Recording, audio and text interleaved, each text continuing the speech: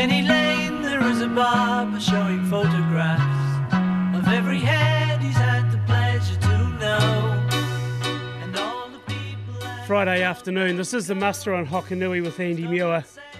Going to catch up with Nicol Horrell, Chairman of Environment Southland, this afternoon on the program. Nicol, good afternoon. Thanks for joining us on the muster once again. How's things? Very good, Andy. Lovely to talk to you on a beautiful spring day, and let's hope we get many more of them in the next few weeks. Yeah, it is a beautiful day just around the province. It's a bit of a sombre mood as well, though, Nicol, as we reflect on the passing of Queen Elizabeth II overnight as well.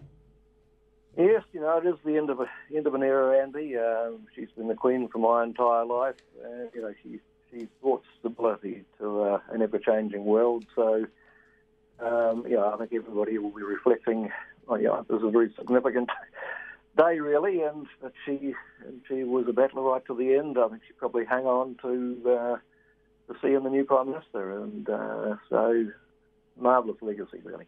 Exactly, one hell of a legacy that the Queen has left. Nicol, today we're talking about winter grazing reforms. I think it's fair to say there's quite a bit on plate at the moment. From an Environment Southland perspective now, Minister Parker has more or less initiated these consents are to be issued if their winter farm plans aren't implemented. What's your perspective on it? Look, I know there's been quite a bit of debate, Andy, on just deferring for another 12 months. And understandably, big farmers are saying, look, the fact the government haven't got a certified farm plan up and running is not our fault.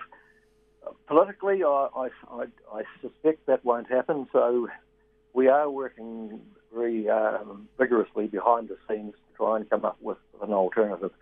I mean, under 10 degrees, under 10%, permitted activity, people can just go ahead and do that. And I think some people will probably, if there's a little bit of the paddock that's more than 20 metres over 10 degrees, they may just play around that and still comply. And we always knew that even under our own water and land plan, that at the higher risk area, people would have to get a consent. So people, if you're over 15 degrees, 20% or whatever, have a look at our website, but you probably still need to go ahead and start doing that consent process. I guess the area of concern for us is potentially up to 2,000 farms may need a consent unless we can broker some sort of deal which actually makes the pathway easier. I'm pretty optimistic. I can't, unfortunately, talk about the details until it's been agreed. There is a meeting in Wellington with sector groups next week. Hopefully after that we may be able to put something to the Minister. But if we can put a positive spin on this, I think our guys have done a fantastic job over the last 2 or 3 years. I've never seen the farming industry move as quickly as it has, and really a lot of that comes down to everybody giving clear, consistent advice. And in this case, that's one of the reasons for the delay. If we can get everybody to agree to an alternative, then we have clear messaging again. So that's probably where we are. But I guess my main message is to farmers: continue to do what you're doing. Keep your records. They can download our mapping app, bring it down to paddock scale. Download it. Put your mitigations in place before you can start ploughing. And whether you've got a farm plan yet or not, if you have, you'll put it in it. If not, it's going to be the basis of your farm plan going forward. Nicol, there seems to be a lot of resistance on farm from farmers regarding this because there's still a lot of grey areas involved as well. And I suppose the other side of the coin is too, the workload on your staff, having to issue over 2,000 consents like they are, plus it'd have to be the first visit, plus an initial visit. Is it unrealistic on your staff to place this workload upon them, considering what they already have? Well, the reality was we would make it a very simple process, but consents. The thing about a consent, though, Andy, is for those who need it, it does give people certainty for at least the next 5 years. So no matter what happens, if you've been issued with a consent, you've got it. So the people that are sort of not in that grey area probably need to go through that process, and we'll make it as simple as possible. We feel that they contact us first. It should be simple enough. They don't need a consultant. They can just do it themselves, keep the costs down. And there was always going to be people that were in that situation that either were outside the hectares or the slope even in our own plan. And that could well become operative in the next 12 months as well, Andy. Existing use rights would probably get people through the next winter, but even if this thing was deferred for a couple of years, we would have our own plan probably up and running. So I think people have made great progress at trying to get the clarity so people know people just want to know what they need to do. I know there's also a lot of frustration with stuff coming out of government and wanting to push back, but I prefer we went down a positive path if we can, because it's actually going to reward, if we can come up with an option, it's rewarding the early adopters and coming up with something that isn't a consent.